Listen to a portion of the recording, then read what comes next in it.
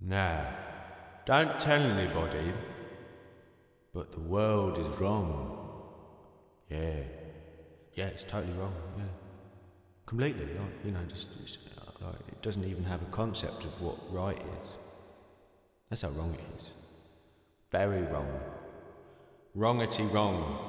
Wrong-tacular. Wrong. Hello, Drudgeheads. How's it going? It's 2023, baby. Wow. Who thought we'd survive this long, eh? 2 whole millennia and countless other years before that of all this human nonsense. And many a time in that period spent under the gender umbrella, which I suppose is protecting you from the acid rain of actually forming your own identity from your own sense of inner self. You know, not forming it under an umbrella. I'm not having a go at umbrellas, I don't want the umbrella salespeople to write in and have a go at me, especially at this time of year. You're very important people. I'm not having a go at you specifically. I'm just saying that umbrella terms are not always all they're cracked up to be, because you miss out on a lot.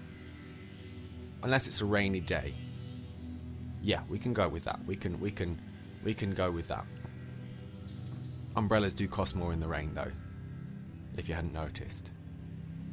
So, it's 2023, and I hope you've had a wonderful time over the festive period, however you celebrate that, if you celebrate that at all. I hope you've had some time to chill and go with the winter vibes, which I've very much been trying to do the last couple of weeks, since I took a break from doing the podcast in the middle of December. And I always had the intention to come back from that with a bit of a refresh, a bit of a reboot, if you will excuse the millionth time I've made a pun out of my own name. And it's given me time to reflect. It's given me time to work on other things. I'm very happy to say that I've got a lot of different projects that I'm working on that I'm very excited about that are going to come to some form of fruition this year. And that's kind of influenced, I suppose, the way that I am coming back to do this, having learned from the experience of doing the first 9 or so podcasts and all the lead up I had to it last year. So I think one thing I noticed was that basically in the space of doing letters A to H, so the first 9 or so podcasts, I completely burned myself out. I'd been preparing for this podcast. I think I had the idea for it itself to do a podcast around gender and then to riff on the word drudge, which I'd clung on to, whether I personally invented it or not. I don't think I did.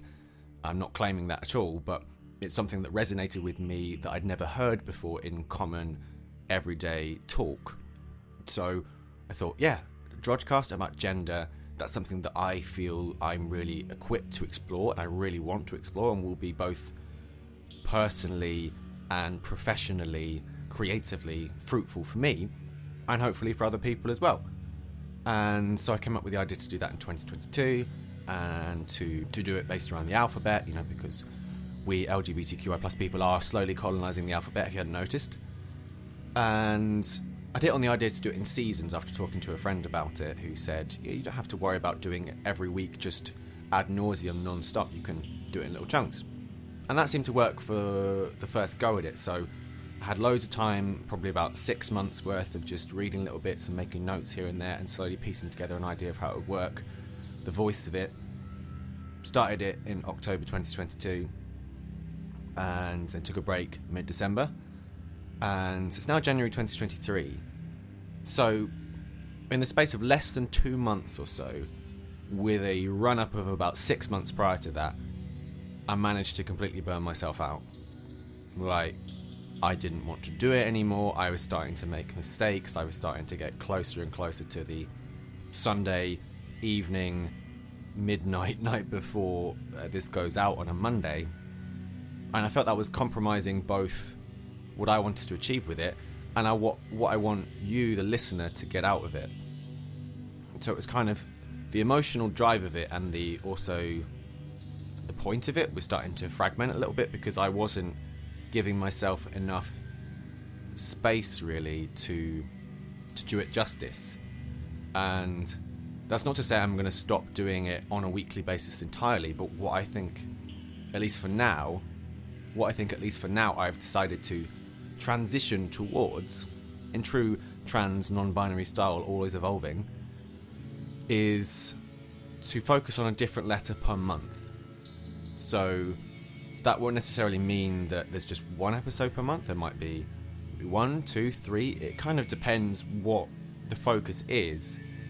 And I hope will allow for the quality to stay where I've pitched it, which is really well researched and trying to bring as much life and weirdness and humour and satirical eyes to it as I can, and allow space for other things as well, because I would say if I can describe what I do in any way or things that I feel my expertise lies in is writing and synthesizing things. So that means, it might be a question of synthesizing more like sort of novel or short story type writing with a podcast situation. It might be synthesizing music and something that's kind of has more of a stage show feel, synthesizing music and comedy, synthesizing lots of different things that I'm interested in, synthesizing spoken word or poetry. That's what I feel I'm best at, as a synthesizer, and I don't think I had the space to do that thus far. Just kind of slowly things getting more and more on top of me, and I felt the quality was gonna, if it hadn't already, started to dip. And that's not where I want to be for myself. It's not where I want it to be for you, people who listen to this, people who hopefully get something out of this, who I hope it resonates with and you hear yourself in it, or it opens up questions for you. So yeah, this will give me space to do other things, like, do like shorts, to do videos, to do music, to do bits of reportage, do bits of reportage, because I'm the worst. And I feel that will keep the ambition of what this is, which is to be really searching, really questioning, and really playful as well with gender and all that it can mean. Because when things get on top of you, that's when you start to lose your playfulness. That's when you get out of that child mode where I think all great creativity comes from.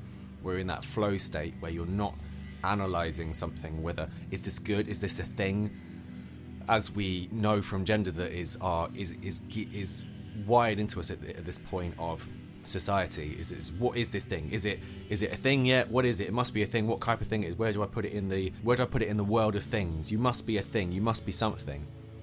And that's not good for being in a state of play. Not that kind of existential pressure. You need to just be able to go, okay, I like the spark of this and I'm going to run with it and just get lost in it and see where it goes. You don't have time to do that. I didn't have time to do that when I was setting myself what became an unrealistic set of pressures of churning out a podcast that was really well researched, really in depth, really entertaining, really unique every week. That just wasn't happening. That was starting to fall away. So I had to get all the re's together in my head, because there are a lot of different voices. That one that says, yeah, you got to do, just no, it's fine, just keep going. It's great. You'll get there. And ones that go, no, this is a complete waste of time. You're just absolutely destroying everything. Why nobody wants you to do this? Why are you doing this? This is just ridiculous. Nobody cares about gender, especially not your particular take on it. Why are you doing this? And then there's just one voice that just sits in the corner and doesn't really say anything.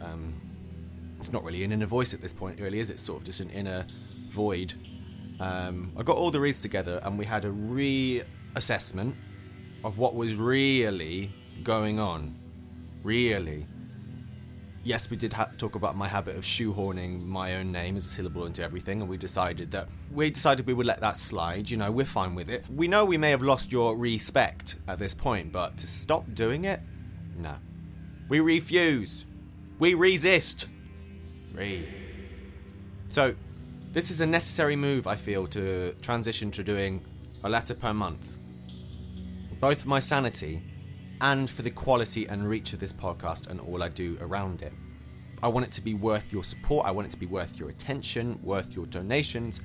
I want it to serve as many people as I can in the best possible way that it can. But it also has to serve me, because I was pushing myself too far and much too hard. And this podcast, ironically, is all about self-acceptance, self-love, self-appreciation, and sharing in that, empowering ourselves and others to own ourselves. And I felt really that kind of relentless churn of productivity was starting to own me. And this opens up a whole can of worms of things that I've really had to grapple with over the last 6 months in particular, of where does your worth come from? And if you're a creative person, I believe that we are all creative people, because what else is human society other than creation of things? You know, if you come from a religious perspective, I'm sure you can vibe with that, because, you know, God created Earth in God's image and all the things that God decided to be. That's the religious perspective. And then I suppose a more potentially atheistic or agnostic perspective is that human beings are self-created or are created by nature, wherever nature comes from, wherever human beings' desire to self-create comes from. But it's all about creation, whichever perspective you're looking at. I love this quote that I heard on a faith walk I did years ago, and we ended up in a Sikh temple, and one of the senior members of the Sikh community was giving a talk, and he said this line that stuck with me, and I think it's so beautiful because it expresses both his own unique view on the world from a Sikh perspective, but also allows other people to have their own views and to respect that. He said, you know, whether you're religious or not, whatever your view and take on the world is, we're all looking at the same light. We're just looking at it through a different window. And that's what it is, isn't it? You know, we've got our own windows, our own eyes. I've got double glazed windows because I wear glasses or lenses because I've got a wonky eye. You know, so we all see through our own lenses, our own windows, our own perceptions, our own understanding of consciousness. But basically, we're looking at the same thing, which is life, and we make of it that light, that life, what we will. I think what the conclusion a lot of people have come to from a creative perspective in a capitalist world, in an increasingly avaricious, aggressive, relentless capitalist world, is that you are only worth something if you are creating, you know, and that worth is being whittled away day by day, especially going through really heavy, challenging times like the cost of living crisis and trying to transition to a green economy, and what that means. You can so easily get lost in the sense that I am only worth something if I am churning something out, if I am producing something, that I am basically a factory that society expects to produce stuff. And that is ridiculous, because, you know, there is a strong capitalist element which cannot be removed from the gender debate, because gender just put you on a production line, basically. You know, where you're supposed to be the highest performing doll in your assigned gender. You know, you could be a Ken doll. You're supposed to rise to be a CEO and a leader and a fighter and have a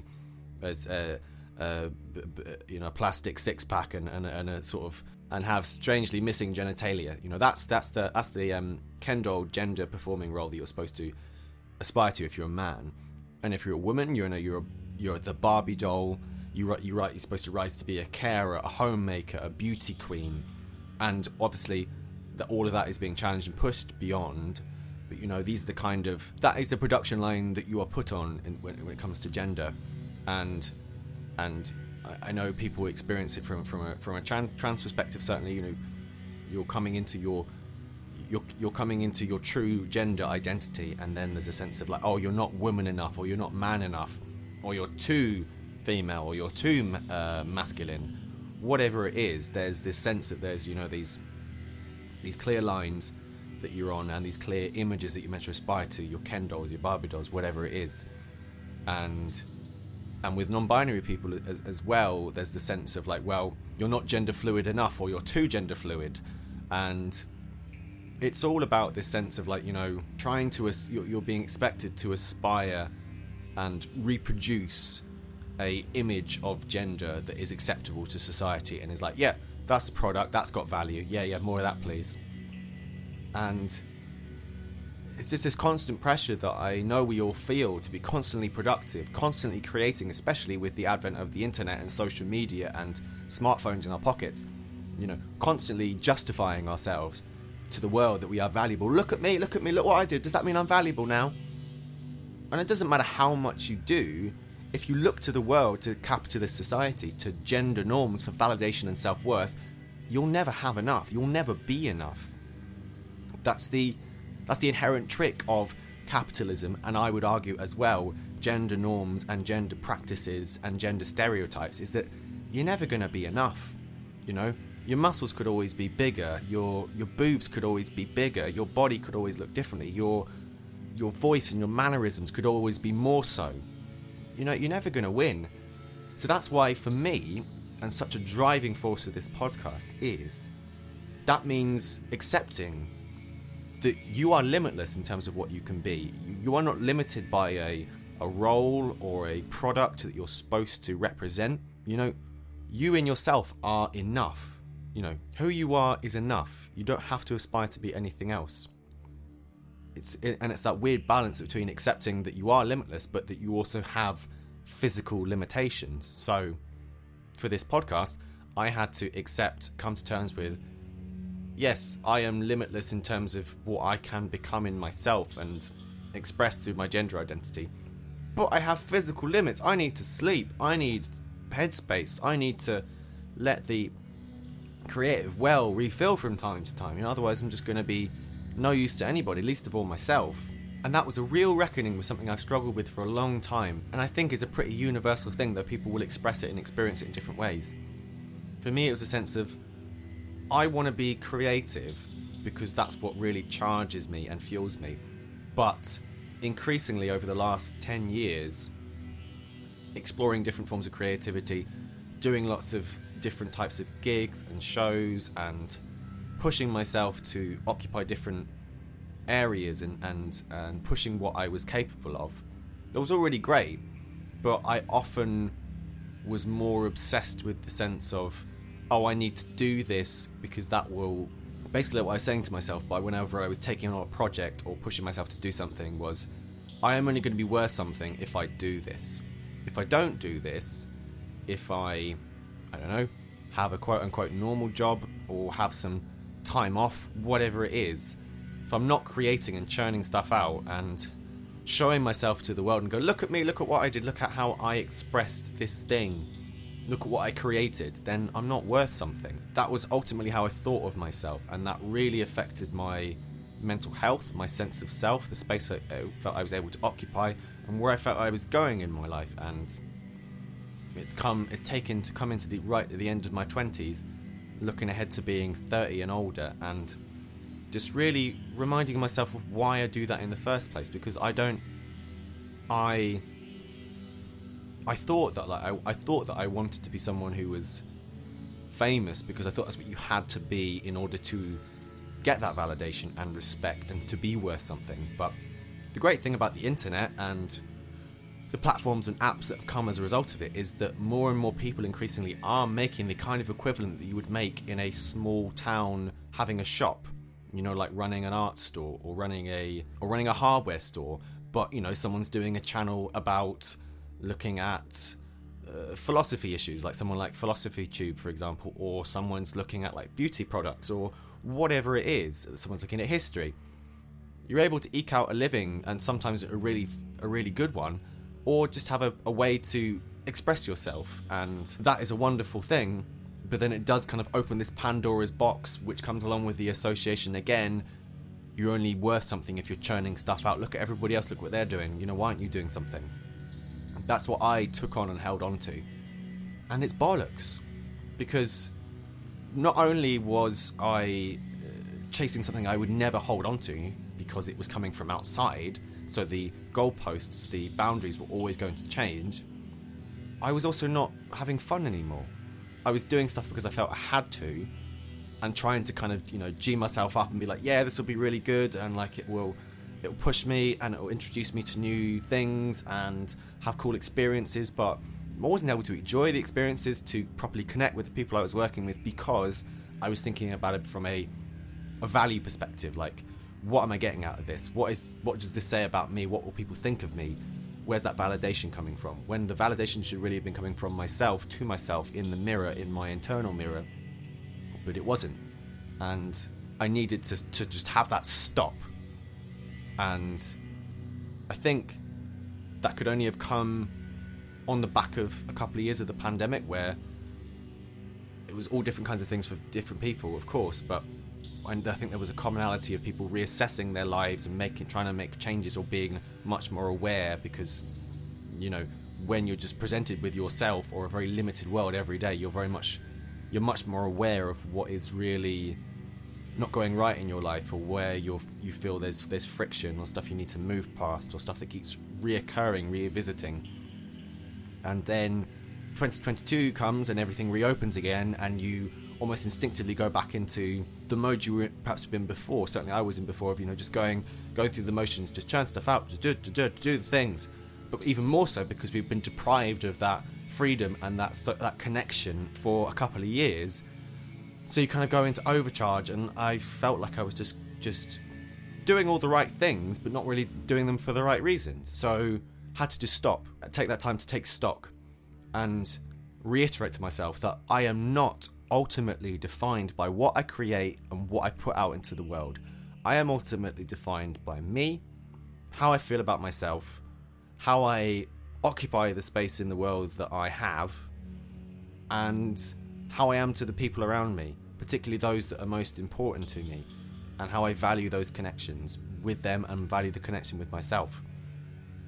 And really, that is the ultimately most important thing. That's probably why, you know, it can come across as this woo-woo, hippy-dippy, universal spiritual wango-jango, because that's the kind of thing that, you know, adverts and products would like to sell to you, you know, that you really are the best thing for yourself.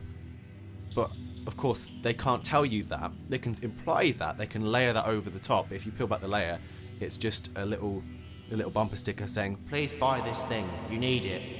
But you don't really, because you're really great and you have intrinsic self-worth. But seeing as you know that, why don't you just buy this product as well, you know, because you're so great, you've got so much self-worth that, you know, you could just treat yourself to this thing. That's the problem, because we have priorities in buying things and churning things out by having products and being products ourselves. So, nah, I'm not doing that. I'm not doing that because it's made me miserable. And it's really detracted from the fun of what I actually enjoy, which for me is looking at the world and laughing at it and questioning it and poking it and prodding it and trying to understand it. It's coming from a place of inquisitiveness, but also a place of playful mocking. It's like, isn't it really interesting that we all have separated into these two camps that are basically centered around what we have between our legs? Or it seems that way. Is that what it really is? Oh no, it doesn't seem to be like that actually, when you break it down and people don't actually seem to know where gender comes from. Isn't that funny? Isn't that weird? That's what really drives me, and a lot of the things I do, obviously, that's what I do with this podcast. But it also comes up in themes of stuff that I write, whether that's fiction or stuff for the stage, or whether it's music, or little comedy pieces, poetry, spoken word, whatever. I just can't stop myself from doing it. And that doesn't mean that I am basically saying that I am just a factory for creativity and things. But the difference is that I have tried to return to that sense of play and joy, because that's what everything should be about.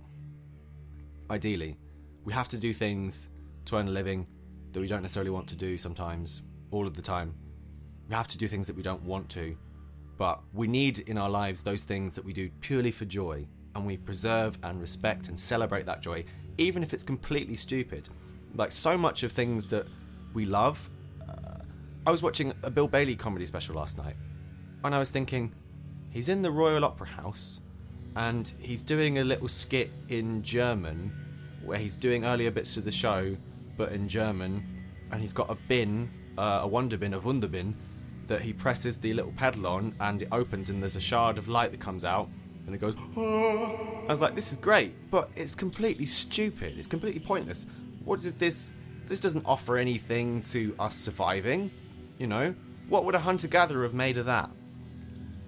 Not to say that the hunter-gatherers had it all right, you know, but it's complete luxury. That's what John Cooper Clarke said about poetry. It's bloody luxury. Poetry, you don't need it, but then it makes life better.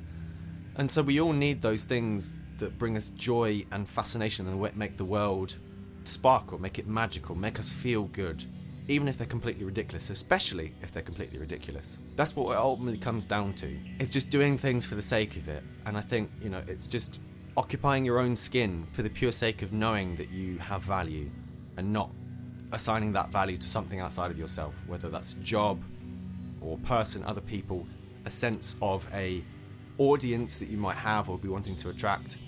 Like, sure, we have to reckon with those things, but like, that is not where value comes from. Value comes from within. Because people mirror you ultimately. If you love yourself, people will see that and react accordingly. They will treat you with more respect.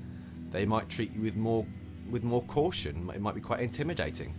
You can't control the reaction. Like, you can't control where that value comes from and how satisfying it is if you put it into other things, other people.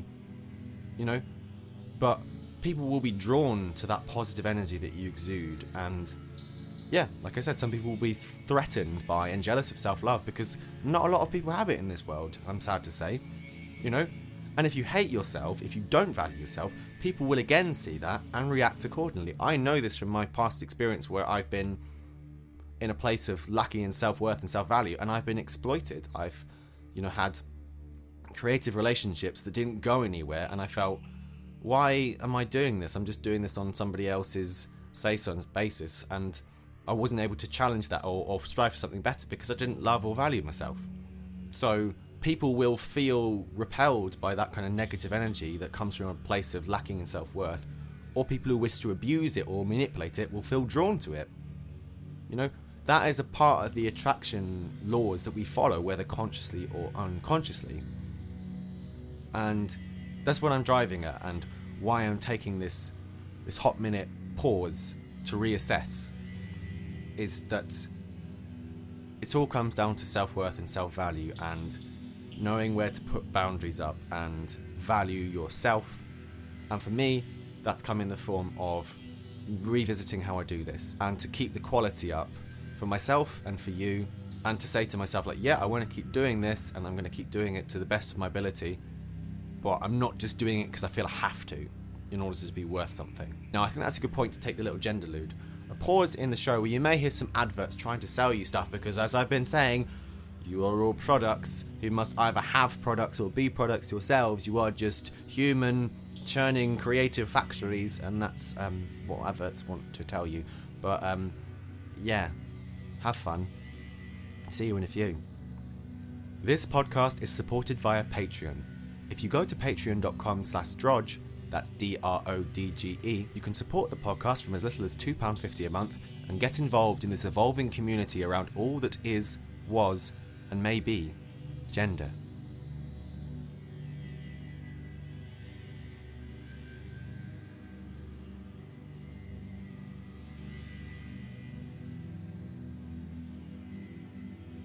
Quality over quantity is, I feel, the most important factor here. Here on Earth, here in ourselves, here in this little moment I am talking to you now. Why I've decided to reposition the gender goalposts somewhat on this Drodgecast adventure. So we will have a different letter each month, which might mean one big long podcast a month. They're probably not, because that would be a particularly lazy month, and I'm not a very lazy person. I am a recovering workaholic, I have realised. But it will be more likely 1 or 2, maybe 3 podcasts a month, and some stuff on the socials as well. So if you go and follow us at Drodge UK on all the socials, I may even experiment with Twitch if my social anxiety doesn't get the better of me. I don't know how you can have social anxiety online. It's quite an interesting phenomenon that I have genuinely got some experience of, but that's where you can find us, at Drodge UK. And there'll be podcasts, there'll be shorts, there'll be music. This has given me all space to re-explore that. And I've been really blessed that I have had projects, as I mentioned earlier, starting to come up, and which I can throw myself into, which I'll be able to announce more in the coming weeks and months. But really, it is about broadening, again, what I do. It's really important, I think, to have and own these moments and not be ashamed to acknowledge where you mess up. I think that's not necessarily the most accommodated for space in the creative online worlds, whatever medium you experience it in, to go, yeah, I was kind of doing that wrong, and I was just driving myself into the ground like an ostrich trying to be a digger, you know. And it was quite painful at times. And I don't want it to be quantity over quality, you know. I would rather do one for an entire year and it to be absolutely spectacularly brilliant than do 365 and then to all be either terrible or mediocre. No. I'm taking the me out of mediocre. Diocre. Yeah. Suck on that. Capitalism tells us that it's quantity. That's the most important thing. Growing GDP, doing more, buying more things, the next thing, the next phone, whatever it is. It's like, no. Quality's the thing. We need to really reassess our values there. As one of my all-time favourite musicians and my spiritual father figure, Tom Waits, as he says, "We are buried beneath the weight of information, which is being confused with knowledge. Quantity is being confused with abundance, and wealth with happiness." And following on from that, it makes me think of the Terry Pratchett story of the Boots from his book Men at Arms. The reason that the rich were so rich, Vimes reasoned, was because they managed to spend less money. Take Boots, for example. He earned $38 a month plus allowances. A really good pair of leather boots cost $50, but an affordable pair of boots, which was sort of okay for a season or two and then leaks like hell when the cardboard gave out, cost about $10. Those were the kind of boots Vimes always bought, and wore until the soles were so thin that he could tell where he was in Ankh-Morpork on a foggy night by the feel of the cobbles. But the thing was that good boots lasted for years and years. A man who could afford $50 had a pair of boots that would still be keeping his feet dry in 10 years' time, while the poor man who could only afford cheap boots would have spent $100 on boots in the same time and would still have wet feet. This was the Captain Samuel Vimes' boots theory of socio-economic unfairness. You see, capitalism is a sickness and a joke and a crime, basically. I mean, there are being more positive changes made to having repair shops, repair cafes, and for people to buy less. People don't really have as much choice these days in those matters anyway, because when the inflation isn't keeping up with the rise in wages and everything costing more, you know, you don't really have much choice to buy less. Which ironically is capitalism cutting off its own nose to spite its own face. Because if you are, as this Conservative government seems to be, the one that's been in power for the last 12, 13 years, so obsessively bound to this idea that the market always knows best, that business should be championed above all, and basically rich people should be made more rich and more powerful, it's really stupid. I've been talking with friends recently about this concept of intelligent people doing really stupid things, which only an intelligent person can do. You know, sometimes it takes an intelligent person to do something so spectacularly intelligent that it's also stupid, which is a paradox, and I love paradoxes. But basically, in this point, what I'm saying is, you know, to continually make the rich richer and richer means that the poor actually have less disposable income and freedom to buy things? So you're basically saying, yes, we need to champion business and give them more tax breaks and more freedoms because it's good for the economy. But it's only good for a very tiny proportion of the economy, and you also whittle away public services, so people can't get the bus to work easily, or they can't rely on public transport, and therefore the country is less interconnected, and therefore productivity suffers, and people are in much more precarious working situations, and they have less money and less desire, less inner self-worth and happiness to go out and say, oh yeah, I'm going to treat myself to this, or I'm going to buy myself this, or I'm going to take a little holiday. So then you have things where people, as I've learned through another reason why the internet can be really great, is sharing information, from watching videos by the former city trader Gary Stevenson, Gary's Economics, talking about why, you know, basically the more money you give to rich people, the worse it is for everybody, because rich people, in order to hold on to their money, invest in property, and that means that it's much harder for the average person to own their own home, and therefore rent prices go up, there's much more precariousness, and obviously that has a massive impact on the rest of society. So it's this thing of doing something very smart. I'm making things work better for me, so I have more money and more power. Good for you, you're a very intelligent person. However, you've done something incredibly stupid, because you're just going to make your life, as well as everybody else's, much more complicated and miserable in the long run. Capitalism. And there are certain rebuffs to that idea that, you don't have to go along with capitalism. There are more ways of, and I think the creative arts, and certainly my experience of it, is that people are generally very giving and supportive and not expecting much in return, because it is a skill share economy and a experience share economy.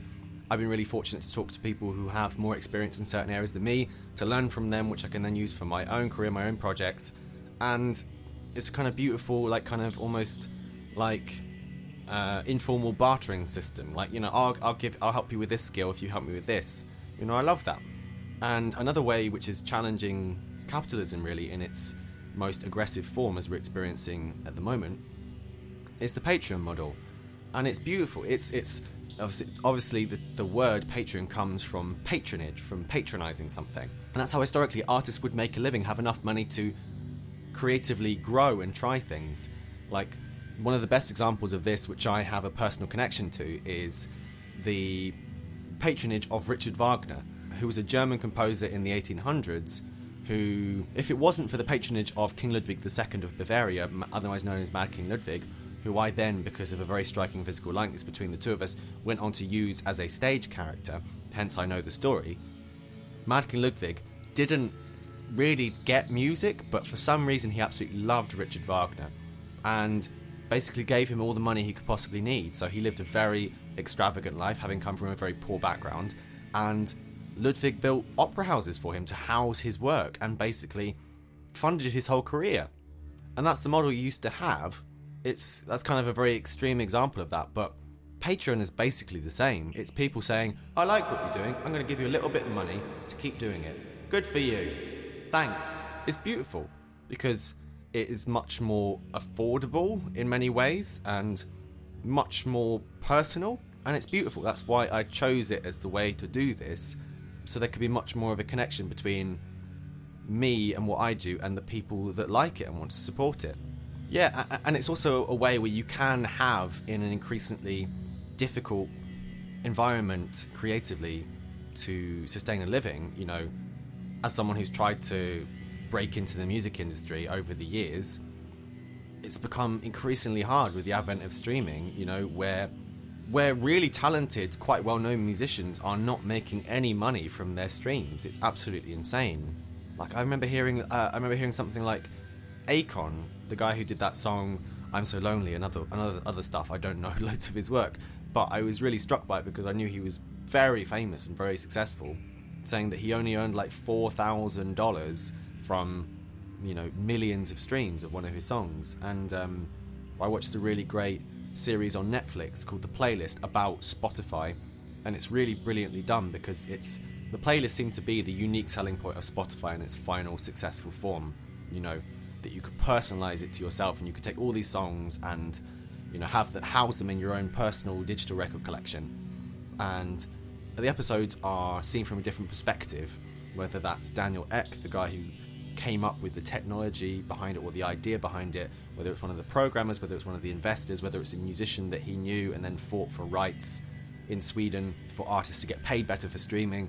It's really beautifully done and just shows you that any story has an infinite number of different perspectives on it based on who is looking at it and why. Because of things like Spotify and the deals that the record labels have done with streaming platforms like Spotify to be able to basically not collapse completely, the party that has been the most adversely affected, that has been most screwed, is the artist, the person actually creating it in the first place. So that's why a model like Patreon is beautiful, because it's celebrating the artist first and foremost. Of course, Patreon will get a small cut of every donation, of every fee that goes to the artist. It's similar with Bandcamp for musicians specifically. It's a way of championing the artist and putting their work at the centre of it, acknowledging it that their platform wouldn't exist without the artist and the stuff that they create. In a way of saying, yeah, this is going directly to the artist. You're basically going into an internet shop, an online shop, where they sell all their stuff, and you're saying, yeah, I'll buy that, or yeah, I'll subscribe, I'll have a monthly membership. And that means people can actually make a living or have something of a side hustle that isn't really unpredictable and coded and locked up within an algorithm will say, well done, you've earned 79p for this month's streams. How many streams did you have? Oh, millions of them. Well done, you. You know? Just to kind of like turn basically a whole industry into a hobby, an art project, a kid's art project that you do on the side. So, yeah, it's great. And artists need to not be those creative churning factories. That seems to be what Spotify wants to turn music into, is just content. And it's not like a news program, you know, that's not what creative people should be. You know, just saying like, today we're talking about this, and this happened, so we're doing this, and bum bum bum bum, just day after day after day after day. No, that's not how creativity works. That's not how people work. It needs to be quality over quantity. It needs to have time to build and develop, to make mistakes and to fail on your way to succeeding ultimately. And you need to be allowed space to leave something for yourself and to regenerate and replenish and to refill your creative bucket, basically. I was watching the film Pride again the other week, which is a really wonderful British film about the insane but true story of a lesbian and gay rights group from London supporting a Welsh mining community during the miners' strike in the 80s, and forming this most unlikely, wonderful bond of solidarity. Basically, the lesbian and gay group saying to them, you're going through crap.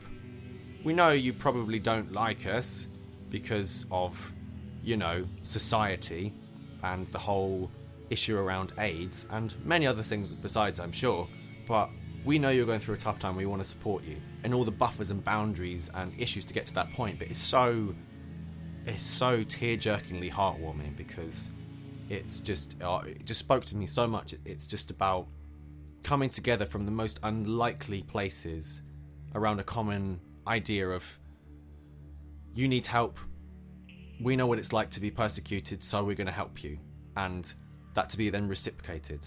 You know, the beauty of solidarity, basically. And that's what the LGBT community is all about. That is what the unions are all about, basically. It's a wonderful, wonderful story. And there's a bit in the film where the lead activist on the miners' side, played by Paddy Considine, is speaking to the lead activist on the lesbian and gay rights side in the small Welsh town which is the heart and soul of the story. And the lead activist on the miners' side says to the lead activist on the lesbian and gay side, don't give it all to the cause. Leave some for hope. And I think it's something that's so easy to forget these days, when there are infinite ways to occupy ourselves, distract ourselves, unprecedented opportunity for creative people via the internet and social media to be a bunch of show-offs, you know?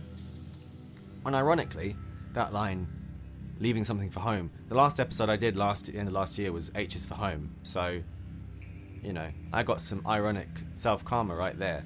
If you don't leave some for yourself, if you don't take yourself off that treadmill, whatever it is you're doing, whatever it is you're creating, whatever it is you're focusing on in your life, that leads to burnout.